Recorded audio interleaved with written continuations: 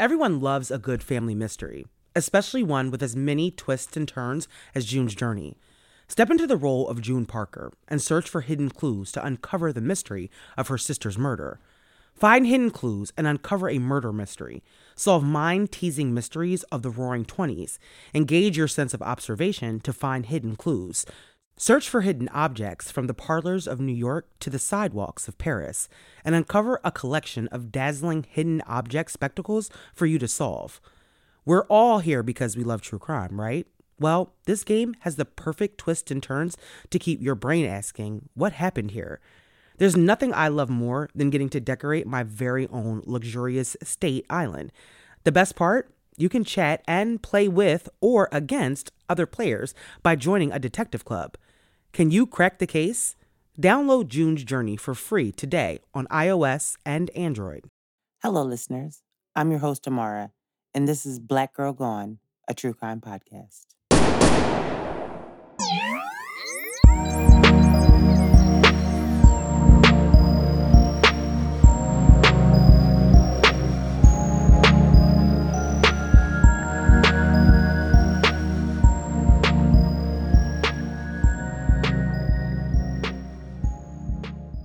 On this episode of Black Girl Gone, we share the story of Alberta Jones from Louisville, Kentucky, a civil rights pioneer and Louisville's first Black female prosecutor who was brutally murdered in August 1965. Her murder remains unsolved.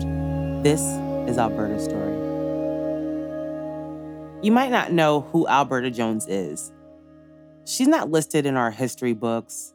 There's no fancy biopic starring an A-list Black actress. She's not included in our Black History Month photo montages, but Alberta Jones was an icon. And in a time where being Black and being a woman left you with very few options, Alberta Jones overcame every obstacle that was in front of her. Alberta Jones was born in 1930 in Louisville, Kentucky. She was the youngest of 3 children, and there's not a lot of information out there about her childhood, but what we do know is that she attended Louisville Central High School, which was called Louisville Colored High School during the years Alberta attended. And Alberta was academically gifted. She graduated high school with honors. And then she went on to attend Louisville Municipal College for Negroes. And in 1951, when the Louisville Municipal College for Negroes merged with the University of Louisville as part of efforts to desegregate all white colleges and universities, she was among the first Black students to attend the University of Louisville. Alberta then went on to graduate 3rd in her class in 1959. So it's important to remember the time period in which Alberta is living in. She was living in a time where the civil rights movement was just beginning and Black people were literally fighting for their lives. Alberta knew that she needed to be a part of the solution, so she decided that she was going to be a lawyer. Alberta originally attended the University of Louisville Law School, but after only a year, she transferred to Howard University. Now, Howard University was the law school that Thurgood Marshall had attended, so it was easy to see why a woman like Alberta would want to go to Howard Law School. Alberta excelled while she was at Howard, and she graduated 4th in her class. After graduating from Howard, Alberta returned to her hometown in Louisville and became the first Black woman to pass the bar in the state of Kentucky. Shortly after being admitted to the Kentucky bar in 1959, Alberta was quoted by the Courier-Journal, a local newspaper, as saying, quote, "If I had known how much was depending on me, I would have studied harder and I would have worn something different." It's so telling that someone that had accomplished so much didn't seem to see the big deal in what she had accomplished and that she was like pursuing. Like she didn't seem to see how big of a deal this was. And that says a lot about the type of person that Alberta was. So after passing the bar, she opened up her own law firm in downtown Louisville. And like that is really significant because at this time, there were cities in this country where Black people weren't even allowed to go downtown. They weren't even allowed to shop downtown, let alone own a business or a law firm. So the fact that, she was able to open a law firm in downtown Louisville is significant. And one of Alberta's first clients is a young boxer by the name of Cassius Clay, who needed an attorney to help him negotiate the very first professional boxing contract that he had in 1960. And of course, we all know that Cassius Clay becomes Muhammad Ali. And she actually knew Muhammad Ali because at that time he was her neighbor. It was just like a coincidence that the greatest fighter of all time was her neighbor. Um, but Alberta was an activist and she was a member of the NAACP. And so that was really where her passions were. And so she ended up using her knowledge to help Black people register to vote. And her passion really was increasing the African American participation in the political process. As a result of that passion, she started an organization called Independent Voters Association. And that association helped to register over 6,000 Black people to vote. And in 1961, her efforts brought out large numbers of Black voters, and they helped to oust the city's mayor and aldermen who had been refusing to enact a law against discriminating against Black people. And so, as a result of this election, the city ended up creating what is called a public accommodation ordinance, and it ended up being the first in the state. And a public accommodation ordinance basically is a law that says that people cannot discriminate against people in terms of goods and services because of the color of their skin. So, business couldn't say, I'm not going to serve you because you're Black. You can't purchase this because you're Black. And so that's a really significant, thing to have happened during that time and in the state of Kentucky. So as you can see, Alberta was really a force to be reckoned with. Like, she was 3 years out of law school at this time. She had already successfully negotiated the first professional boxing contract for the man who would become one of the greatest boxers in history, Muhammad Ali. She has now organized a grassroots campaign to oust the sitting mayor of Louisville and the city's aldermen, which resulted in them enacting an ordinance that says Black people can no longer be discriminated against and deny access to goods and services. And then, of course, she participated also in the March on Washington. So it's like, seriously, like, she's done all of this in this really short period of time. And through all of this, Alberta is a very humble person who really just wants to help other people. She was once quoted as saying, a lot of people told me, you've got two strikes against you. You're a woman and you're a Negro. But she said, yeah, I've got one strike left, and I've seen people get home runs when all they've got is one strike. And that's the kind of woman Alberta was. With two strikes against her, she was hitting home runs. Alberta had made quite a name for herself in Louisville, and her political influence had changed the city. So in 1964, the city of Louisville appointed Alberta the city attorney. She would only serve in that position for a short period of time before she was appointed as the prosecutor for the Domestic Relations Court. She was the first woman of any race to hold either position. But as the first Black and female prosecutor in Louisville, Alberta ironically prosecutes cases against mostly white male defendants. But being the first woman prosecutor would be the last position Alberta would hold. 6 months after making history, Alberta's body was found floating in the Ohio River. In 1965, Alberta is living with her sister and her mom. She wasn't married and she didn't have any children. I mean, she was really ahead of her time, even in her personal life. While most women Alberta's age in 1965 were wives with children, Alberta was career focused and she didn't appear to feel pressured to be anything else. She was helping people, she was making a difference, and that seemed to really be where Alberta's focus was. But August 4th, 1965 was the last night of Alberta's life. Alberta was spending that evening at home with her sister, Flora Shanklin. And Flora recalls that evening, her sister received a phone call from a friend asking Alberta to come over.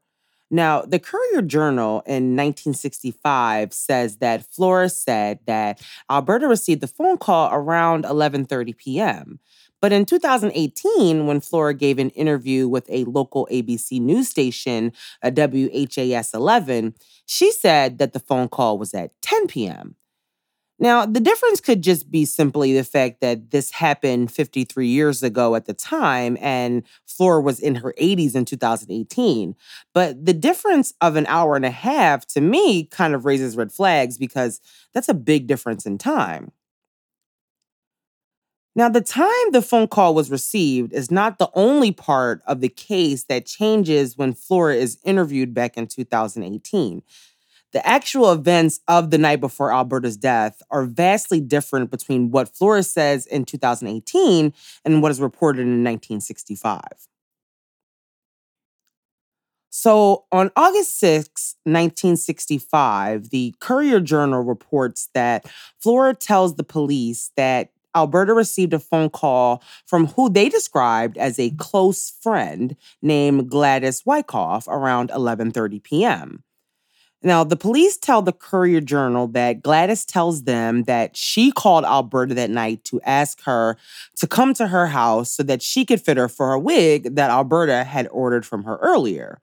Now, that's a little weird that your friend would be coming over to, or your friend would be calling you to come over at 11:30 at night to try on a wig. Like, I wear wigs, and if my friend called me at 11:30, I'd be like, why can't we do this tomorrow? So that automatically is a little weird, but this is the story that Gladys tells the police.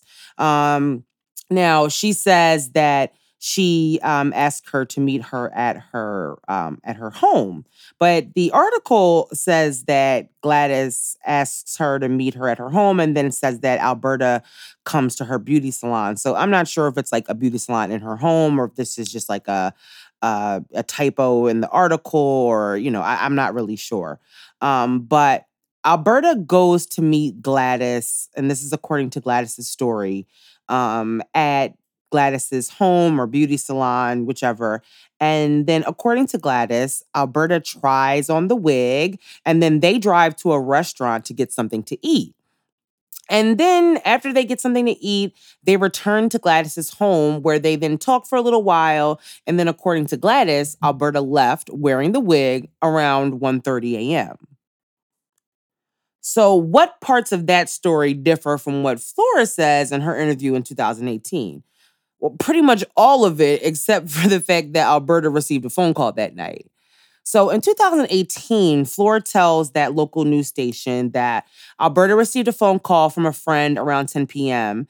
and that this friend, who Flora doesn't name in this 2018 interview, says that the friend was having legal trouble and that the friend needed Alberta's help. And then according to Flora, Alberta says that she tells her friend that, because of how late it was, like it's really nothing that she can do at this time. And then the friend allegedly says to Alberta, quote, well, since you've got this new position, you've gotten so uppity that you don't have any time for your friends. And the position that the friend, of course, was talking about is her new position as the prosecutor. And Flores says that at this time, Alberta was really conscious about the way her friends perceived her and her success. And she never really wanted them to think that she was better than them because, of her education or her job. And, so feeling guilty, Alberta says, okay, I'm coming.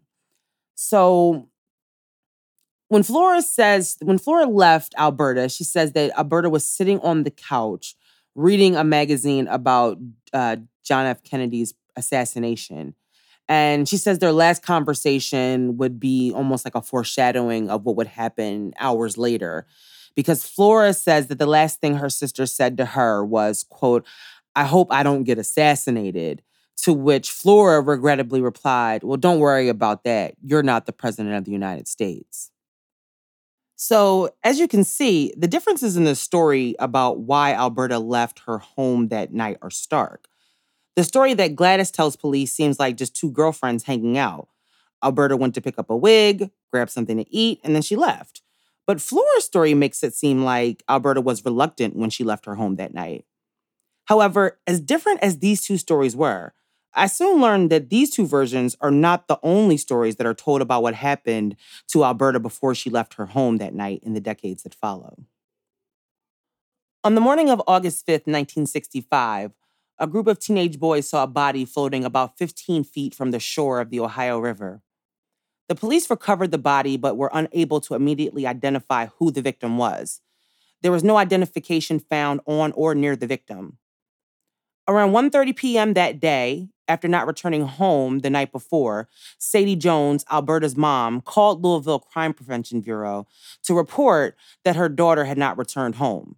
And we're not exactly sure why she would call the Louisville Crime Prevention Bureau and not the police. I actually tried to look that up, but there was no information about that. I'm not sure if there was a big difference or if she knew to call them instead of calling the police.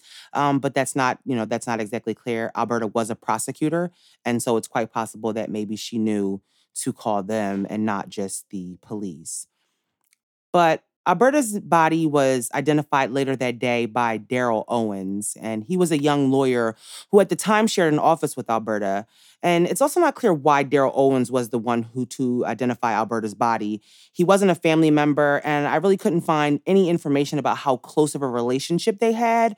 But it was 1965. So, although Alberta did have a brother, I believe he was living out of state at that time. And so maybe Daryl, being a man, was the reason that the family asked him to go identify the body.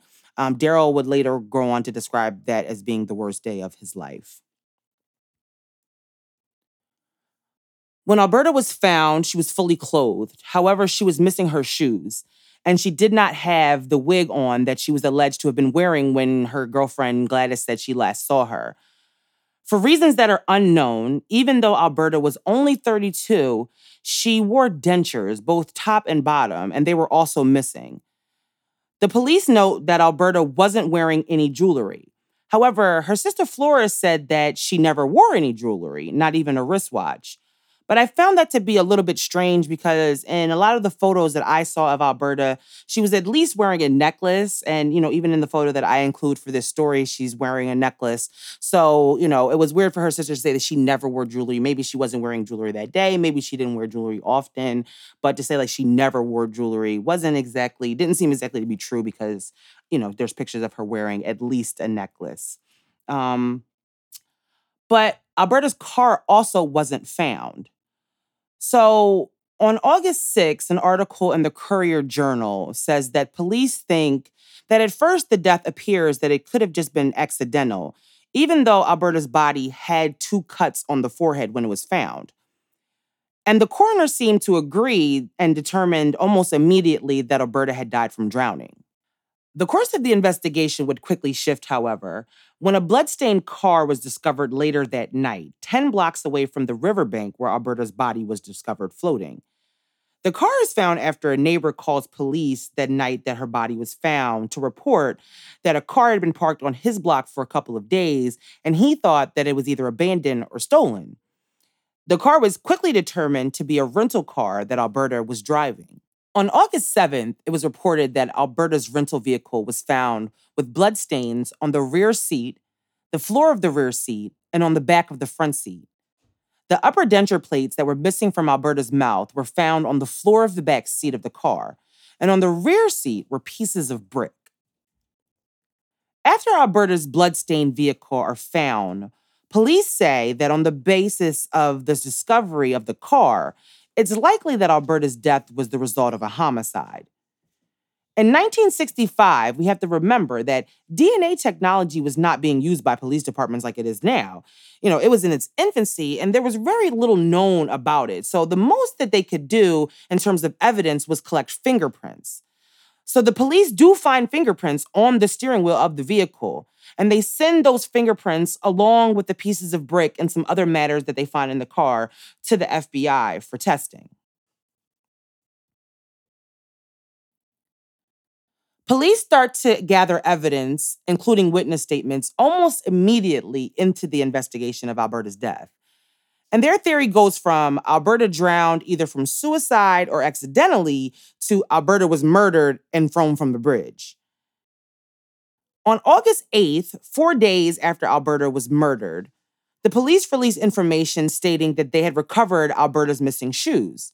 They say they were found about 10 feet from the exit for the bridge near where Alberta's body was found. The police also say that a person who lived in the West End part of Louisville recalled hearing a woman screaming at around 2:15 a.m. that night before Alberta was found dead. The person stated that they heard the scream and then saw a man dragging a woman into a car. The witness said that there was also another man inside the vehicle. And after an autopsy reveals that Alberta suffered 2 lacerations to her forehead and that she had abrasions and bruises on other parts of her body, the police start to create a theory of what they believe may have happened to Alberta the night that she was murdered. Police began to theorize that Alberta was attacked that night and that when she stopped at a stoplight, they believe it's possible that someone jumped in her car, even though that wouldn't explain why the witnesses report seeing a woman being drugged into her car. But the police say that they believe that the assailant or assailants hit Alberta until she was unconscious and then threw her into the Ohio River, along with her shoes, which they believe they threw from the window of the car as they drove back across the bridge. Now, the theory that the police present seems at the time to be a really solid one. They within a matter of days have recovered evidence that is pointing them to at least one direction, and they have fingerprints and eyewitnesses that saw Alberta, possibly. But who killed Alberta and why would be a question the cops would struggle to answer. The possibility that Alberta's death was related to her work was always at the forefront of the investigation. Alberta wasn't exactly well liked by everyone in Louisville. She worked on behalf of Black people for years before becoming a prosecutor. And the 60s saw the death of many Black leaders in the civil rights movement, including Malcolm X in February of that same year. And as a prosecutor, most of the cases she tried, remember, were against white male defendants. They could have been upset with the outcome of a trial and the fact that a Black woman was a prosecutor in their case. They also believed that it could have simply, been a robbery gone wrong and that Alberta was targeted, maybe possibly for her car. Maybe someone recognized her and thought, as the prosecutor that she had money or jewelry that they could steal, but they didn't have any leads. Then there were the other homicides. Apparently, there had been a string of homicides in Louisville around that time. And apparently, they were all women and they were all unsolved. Could Alberta's case possibly be connected to this? Was Alberta possibly the victim of a serial killer? But the evidence didn't really support that theory. And the police really started to focus on that eyewitness account. But in the weeks following Alberta's murder, there isn't a lot of information about the investigation or whether or not they had a suspect. And in October 1965, the organization that Alberta had founded, the Independent Voters Association, held a memorial for Alberta. And during that memorial, the Louisville safety director at that time, his name was Kenneth Newman, delivered a eulogy. And in that eulogy, he says that he's optimistic that her murder is going to be solved. And he says, in fact, in the last few days, we have discovered some evidence that leads them to believe that they're on the threshold of solving the murder. But in November 1965, the coroner's jury determines that Alberta died by drowning and that based off the evidence, they state that they believe the drowning was caused by an unknown person. And if you don't know what a coroner's jury is, it's just a group of people, basically like a regular jury that helps the coroner make a decision about the cause of death about a person. They can range from 6 people to 20 people. I don't know how common they are, but they were used in this case. The detective that was assigned to Alberta's case tells that jury that the evidence that was sent to the FBI was determined to, quote, have no value, and that the police collected over 30 items of evidence from the vehicle, but none of it had given them any evidence to identify a suspect. So the detective also tells the jury that they interviewed over 300 people during their investigation. But the police have clearly hit a wall. The police tell the Courier-Journal that, quote, after an exhaustive investigation, they still don't know who killed Alberta and they don't have any promising leads. They say that even though they haven't given up, they're at a dead end, and that they've pursued every lead they've had so far, and that there's nothing they can do unless they receive new information. But the article itself adds new information, and some information that again contradicts the story that's told about that night. The article says that Alberta and Gladys went to a downtown restaurant around 11:45 p.m., which, if you remember, would have been 15 minutes after both Gladys and Flora, Alberta's sister, said that Gladys called Alberta. Now, there's obviously no way that Alberta could have gotten the call from Gladys, driven to Gladys's home, tried on the wig, and then driven to downtown Louisville in 15 minutes. Now, to me, as the armchair detective 60 years later, the fact that the story is the timeline keeps changing is weird to me. And I don't know if it's connected, but it's just strange that there's so many different versions of this story. But it won't be the last one.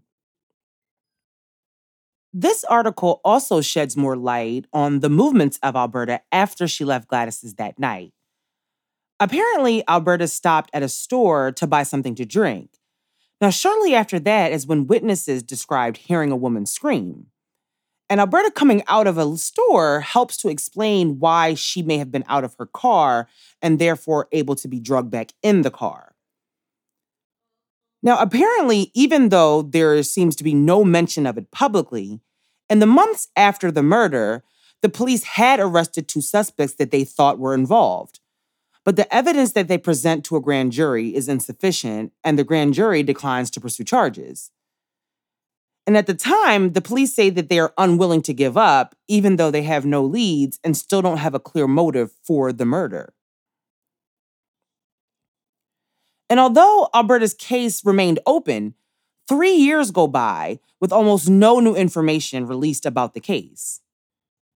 But in July 1968, a purse was discovered lodged somewhere in the bridge that police believe Alberta was thrown over. The police tell the Courier-Journal that the purse is in relatively good condition, and then they soon discover that the purse belongs to Alberta. The purse contained Alberta's wallet. Now, the wallet didn't have any cash in it, but it did have a check for $200 made out to herself and her credit cards. The purse also contained a partial dental plate and several keychains. Now, the police at this time once again say that they have, quote, some real good suspects, but then they also say that they're having a difficult time developing a case against them. And so again, Alberta's case begins to go cold. 13 years after Alberta was murdered, there's been no arrest, and the leads that the police seem to have had when they found her purse have all but completely dried up. So in an effort to bring renewed awareness to Alberta's case 13 years after her death, the Courier-Journal published an article about Alberta's murder. And in this short article, a whole new story about the phone call that led to Alberta leaving her home and meeting her demise arises. So this article says that on the night of Alberta's death, that she called a beautician friend. And we assume that it's still the same friend, Gladys. And says that she called her because she wanted to discuss with her different standards between Black and white beauticians. But this is odd. Where did the paper get this version of the story? We always known that in either version, the phone call was made to Alberta. And this article, they're now saying that Alberta was the one to call Gladys. And then, of course, the cause and the reason for the call also changes. That has nothing to do with the wig and it has nothing to do with the legal matter, but she's really wanting to have kind of just like a discussion with her at 11:30 at night about standards between Black and white beauticians. That seems really odd. And there's really no explanation and there's no quote about who gives that information to the paper at this time. But that's really it after that. There's really no other information. We don't know who gave the quote. They don't say that the police have any new suspects, and there's no information that's new about the case given in that article. And the case of Alberta Jones, Louisville's first Black prosecutor, goes completely cold. Alberta's case faded in the memories of most people. And after being a cold case for the previous 40 years, in 2010, there are announcements in the case of Alberta Jones. After years of silence and no new information, what the police release about her case is surprising. In May 2010, the Courier-Journal reported that police believe that they have solved the case, but they don't have enough evidence to prosecute the person. They said that unless the man confessed, there was really nothing that they could do. The suspect, who was now living in California, was 17 at the time he was alleged to have committed the murder. Now, he, of course, denied any involvement, but when he took a lie detector test, he failed. So the detectives in the cold case unit determined that the man was the perpetrator of the murder, but because of the age of the case, the fact that many of the investigators in the case are now dead, and any eyewitness statements would be completely unreliable 45 years later, they knew that they would never be able to win a case against him. And so the man stayed free, accused of murder, but saved by time. The person responsible for Alberta's murder has never faced justice. Her family has still not received answers, and nobody seems to know exactly what happened to Alberta Jones or why.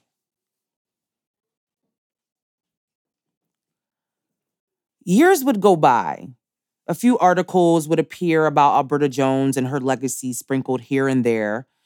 A professor at the University of Louisville brought Alberta's story back into the spotlight for a moment back in 2017 when her interest in Alberta Jones, sparked her to write a biography for Alberta.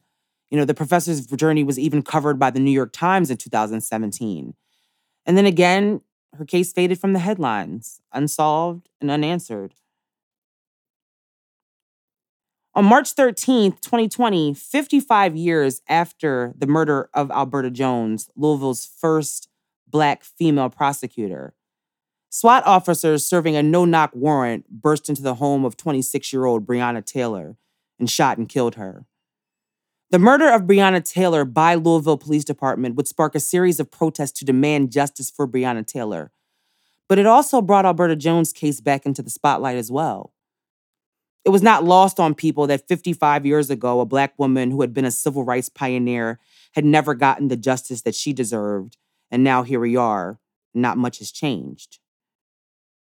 With no answers and no new leads, with witnesses and detectives no longer alive, we may never know what actually happened to Alberta Jones.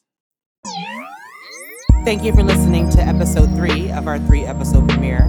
If you haven't already, make sure to subscribe to our podcast, like us on Facebook, and follow us on Instagram at Black Girl Gone Podcast. If you're listening to us on Apple Podcasts, leave us a rating and let us know what you think.